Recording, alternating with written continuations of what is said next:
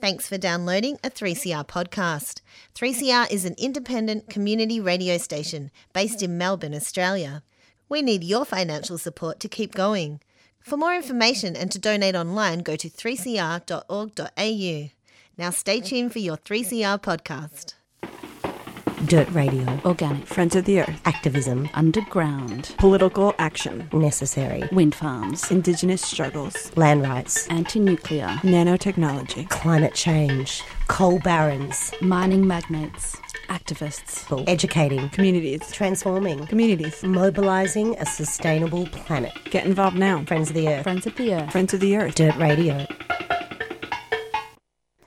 Good morning and welcome to Dirt Radio, Friends of the Earth's radio show on 3CR. We're coming to you live from the 3CR studio, and to kick off the show I would like to acknowledge the traditional owners of this land on the Kulin Nations, to pay my respects to the Wurundjeri and Boonwurrung people, their elders past, present and emerging. Sovereignty of these lands has not yet been ceded, but I look forward to the day when we fully recognise the history of this country. My name is Megan Williams, and co-hosting today is the newest addition to the Dirt Radio team, Em Gaffer. Welcome aboard. Thank you. Thanks, Megan. It's great to be here today. It's very good to have you. How are you finding radio training? It's fun. Yeah, it's great to be at 3CR. It's a pretty exciting radio station, and yeah, there's lots to learn. I'm probably about 2/3 of the way through my course now, so nearly a fully qualified radio presenter. Very exciting, very exciting. And this year at Friends of the Earth, we are celebrating 45 years of resistance. That's 45 years we've been mobilising communities, resisting the oppressive forces of patriarchy and capitalism, and transforming our future to be one with a free and just society for all. At Friends of the Earth, we've long believed there can be no environmental justice without social justice. So today on the show, we will be talking workers' rights through workers' cooperatives with Eleanor Coffey, a member of the Red Gum Cleaning Cooperative and organiser at Earthworker Cooperative. Tomorrow is May Day, May the 1st, which celebrates the movement that got us the 8-hour working day. With Eleanor, we'll be chatting alternative organisational structure that creates fair working conditions for all, and best of all, gets rid of those greedy bosses. That's coming up after this community service announcement. Join Self for Justice Launch and Pedal Out from 10 a.m. on Saturday, 4th of May, on St Kilda Beach, Boonwurrung Country. Manus, here we come! Bring your own flotation devices to pedal out or join a day's sail from St Kilda to Sandringham. Wake up, it's time for action. 11 a.m. Original Nations Passport Ceremony, 12 p.m. Barbecue and Yarn, 1 p.m. Music, 2 p.m. Lunch and Pedal Out, 3 to 4 p.m. More music. This event takes place on the stolen territory of Boonwurrung people of the Kulin Nation. Sovereignty never ceded. Open up your mind, change your paradigm. 10 a.m. to 4 p.m. Saturday, 4th of May on St Kilda Beach. For more information, go to sailforjustice.org. Sail, number 4, justice.org. Sail for Justice is a 3CR supporter. Tell the world that we love her.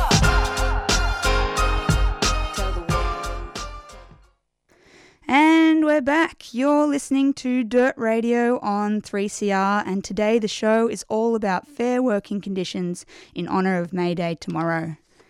In 1879, Victoria was the first state to bring in a paid public holiday to celebrate the 8-hour working day, Labor Day, which of course we celebrate back in March. The 8-hour working day was fought for and won by unions through the mid-1800s as the Industrial Revolution made working days extend to 12 or even 16 hours a day. But 150 years on, how is the 8-hour working day faring for Australians? Not so well, according to a 2018 study published by the Australia Institute, which estimated that we are doing a whopping 6 hours of unpaid work every single week. Over the year, that amounts to an additional 2 months of free labour we're gifting to our bosses.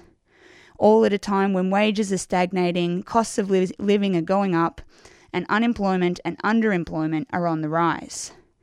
Here to talk to us today is Eleanor Coffey, a member of the Red Gum Cleaning Cooperative and organiser at the Earthworker Cooperative. These cooperative working environments are proudly worker-owned, providing dignified, well-paid and safe and secure jobs for its members. Welcome to the show, Eleanor. Hi, thanks for having me.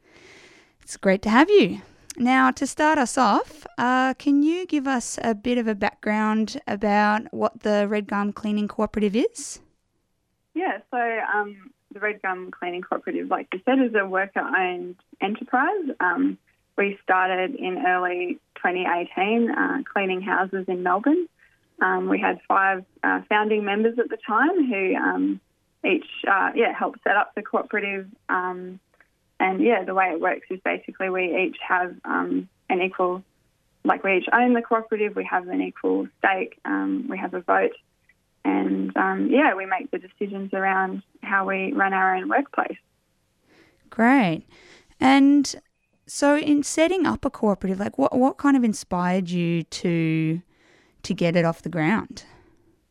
Well, at the time, it was like quite a few years in development before we launched last year. I was in sort of late 2015, I was an organiser for the Earthworker Cooperative and also working as a cleaner. And at the time, we didn't have any kind of operating worker cooperatives within the Earthworker network. And, as a cleaner, had some frustrations about my workplace and also really wanted to kind of experience firsthand what it was like setting up and working in a worker cooperative because none of us really had that hands-on experience at the time. What we did was we basically did kind of a big call out for people who were interested in worker co-ops, and from that a few people started meeting around the idea of a cleaning cooperative, and eventually we kind of got enough momentum to launch. It was a really good industry to start a worker co-op in, because like as many people know, like the cleaning industry is particularly rife with wage theft and exploitation. A lot of cleaners also in unsafe kind of work environments, exposed to chemicals and that sort of thing. So it was really rewarding for us to be in that space and kind of creating and showing that there are like an alternative to that industry, and that we could do things in a greener way and a more democratic way. Fantastic. And through setting up the cooperative, like what kind of challenges did you come across? Has it been difficult to get the member base or the client base? Like, how did you go about addressing sort of the basic needs of an enterprise? Well, I mean, certainly we were very fortunate because Earthworker already existed, which is a cooperative that exists to help start-up worker cooperatives with the view of creating a network of worker cooperatives, basically as a way of saying, we can kind of create the industries that we need, because at the moment we're very much limited to kind of accepting the jobs that exist, which might not necessarily be kind of good for the environment. They might not be really serving our community. So it was kind of already coming from that space, and there was already a network of organisers who had some understanding of worker co-ops and a supportive membership who wanted to see projects like us thrive. So that was a really good thing to have. It did also take quite a long time. As people who've done any kind of activism know, there's hours and hours of meeting and discussions. We had to learn a lot of things from scratch. We had to work out how to build a website and build a website. Decide things about our name, what our logo was going to be. I will say, like, anyone who is thinking of starting a project, it helps to just kind of speak as if it's already happening and talk to as many people as you can, and then more people get involved and get interested in the idea. And once you've got a core group of people who are interested in the idea and actually really need it to work, because it is a worker cooperative. You know, we were involved in it because we need jobs and we wanted better jobs. There was already a high amount of investment. And even though it took a really long time to set the thing up, that also meant that the people in the group really got to know each other, really got to trust each other, and that helped a lot, in terms of being ready to launch and weather all of the challenges that would come after that. We haven't actually found it's been very difficult to get clients. We've almost had the opposite problems, which is great. We've got about 50 to 60 kind of households that we clean for at the moment and one office building. And we've actually had to put pause on at various times on how many clients we take in so we can make sure that we're not kind of overworking ourselves, and we're also putting the effort into, you know, building a sustainable structure for the organisation to kind of work within. Yeah. Absolutely. Sounds great. Now, we're kind of led to believe that we need supervisors at work, you know, people to report back to make sure we're doing our jobs properly. How does the cooperative handle that? Yeah, it is. It's a funny one. You know, people sometimes do hear about worker co-ops and they're like, you know, I don't think that can work, you know, but it has worked and it does work. And there's so many worker cooperatives around the world that show that, you know, we're actually built to cooperate. I think that's kind of our natural state with each other. And, you know, it's not so hard. Of course, you do need certain people taking responsibility for certain roles, but that can be something that you decide collectively together. You know, we do things like we share the roles around admin and booking clients and doing the roster. You know, we all want the business to do really well because we're all beneficiaries of the business. You know, we don't, there's an inherent value in what we're doing for us. We don't need somebody to tell us what to do. We want to do it because we want it to do well, because we get the benefits from that as well. Yeah, does that make sense? Yeah, absolutely. And you said earlier that, you know, you've got a big interest in kind of creating a sustainable organisation and one that can grow steadily and not sort of overwork yourself.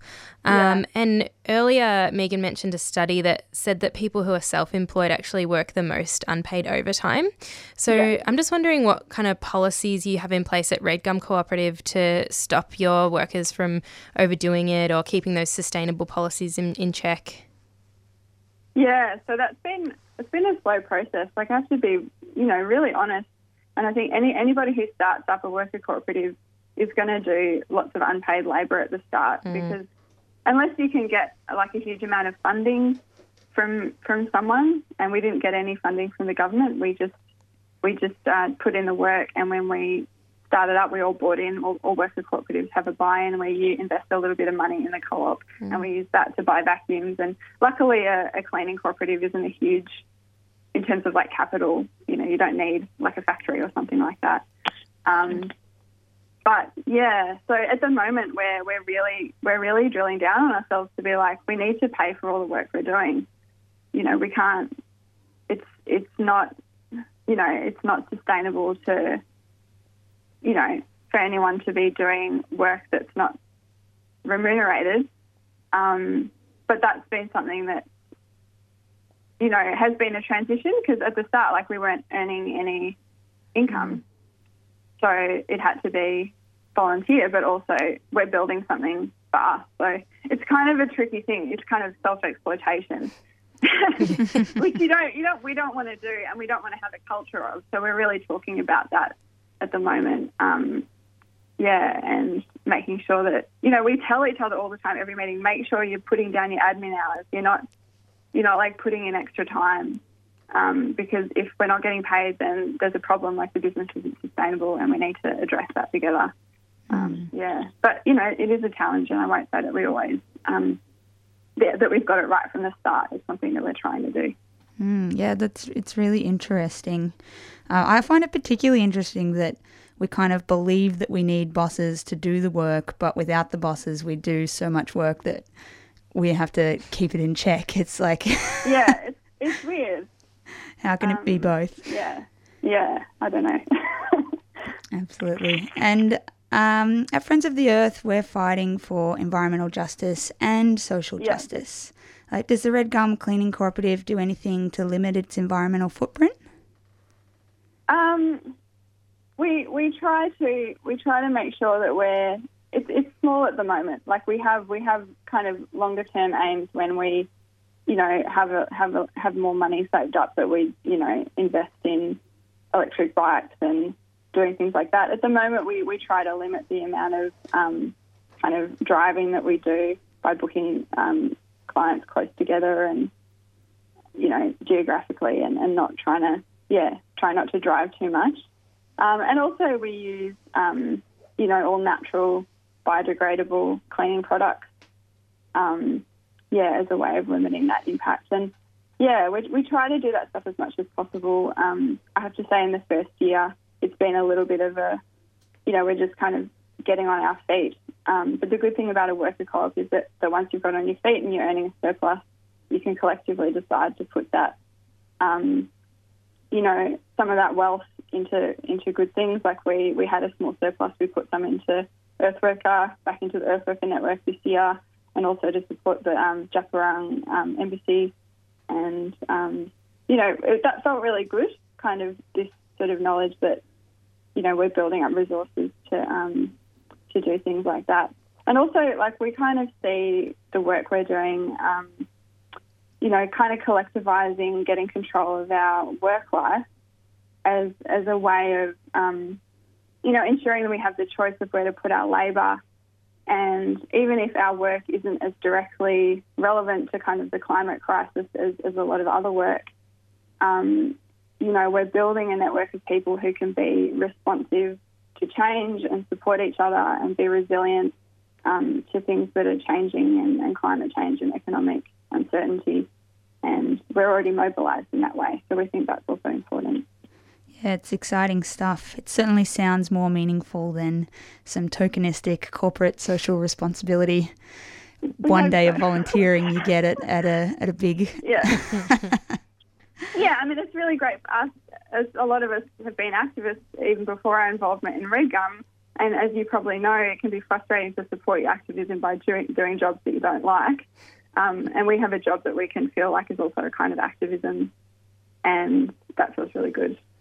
Yeah, and it's a job that needs to be done, so it's great that good people are doing it. Yeah, thank you.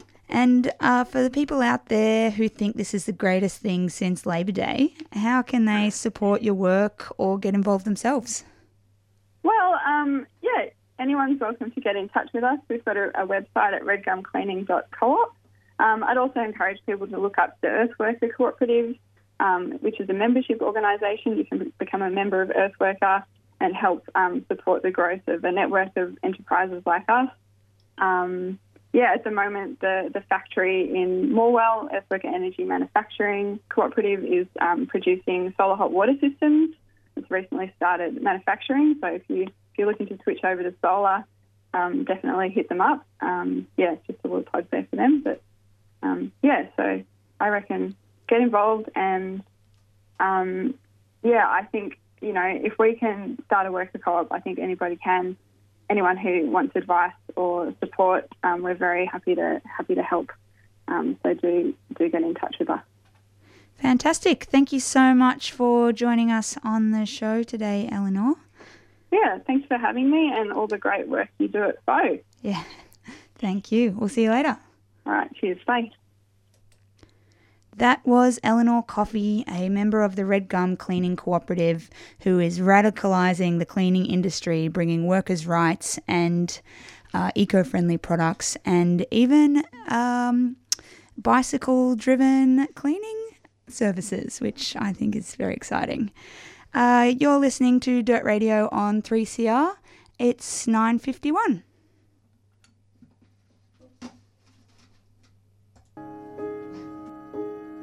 In December 2017, Tanya Day, proud Yorta Yorta woman and much-loved member of the Aboriginal community, was travelling by train to Melbourne. When V-Line staff found her asleep, they called Castlemaine Police and she was removed from the train and charged with public drunkenness. Tanya died 17 days later as a result of head injuries sustained while in custody. This would never have happened had the recommendations of the 2001 Royal Commission into Aboriginal Deaths in Custody been implemented.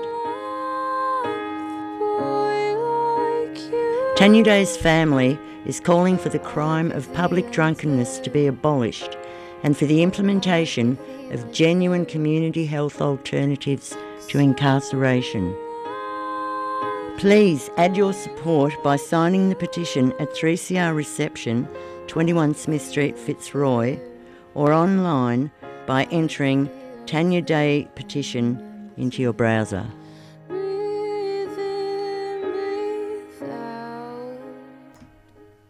You're listening to Dirt Radio on 3CR. This is Em. I'm here co-hosting this morning's show with Megan, and we just heard a community service announcement in regards to justice for Tanya Day. And just a reminder to anyone out there, it is the final hearing, directions hearing for Tanya Day this morning. That's at 10 a.m, so just in 10 minutes. It's at the Coroner's Court in South Bank. So if you're around the city or South Bank, pop over to the Coroner's Court and support Tanya Day and her family who will be down there for that one.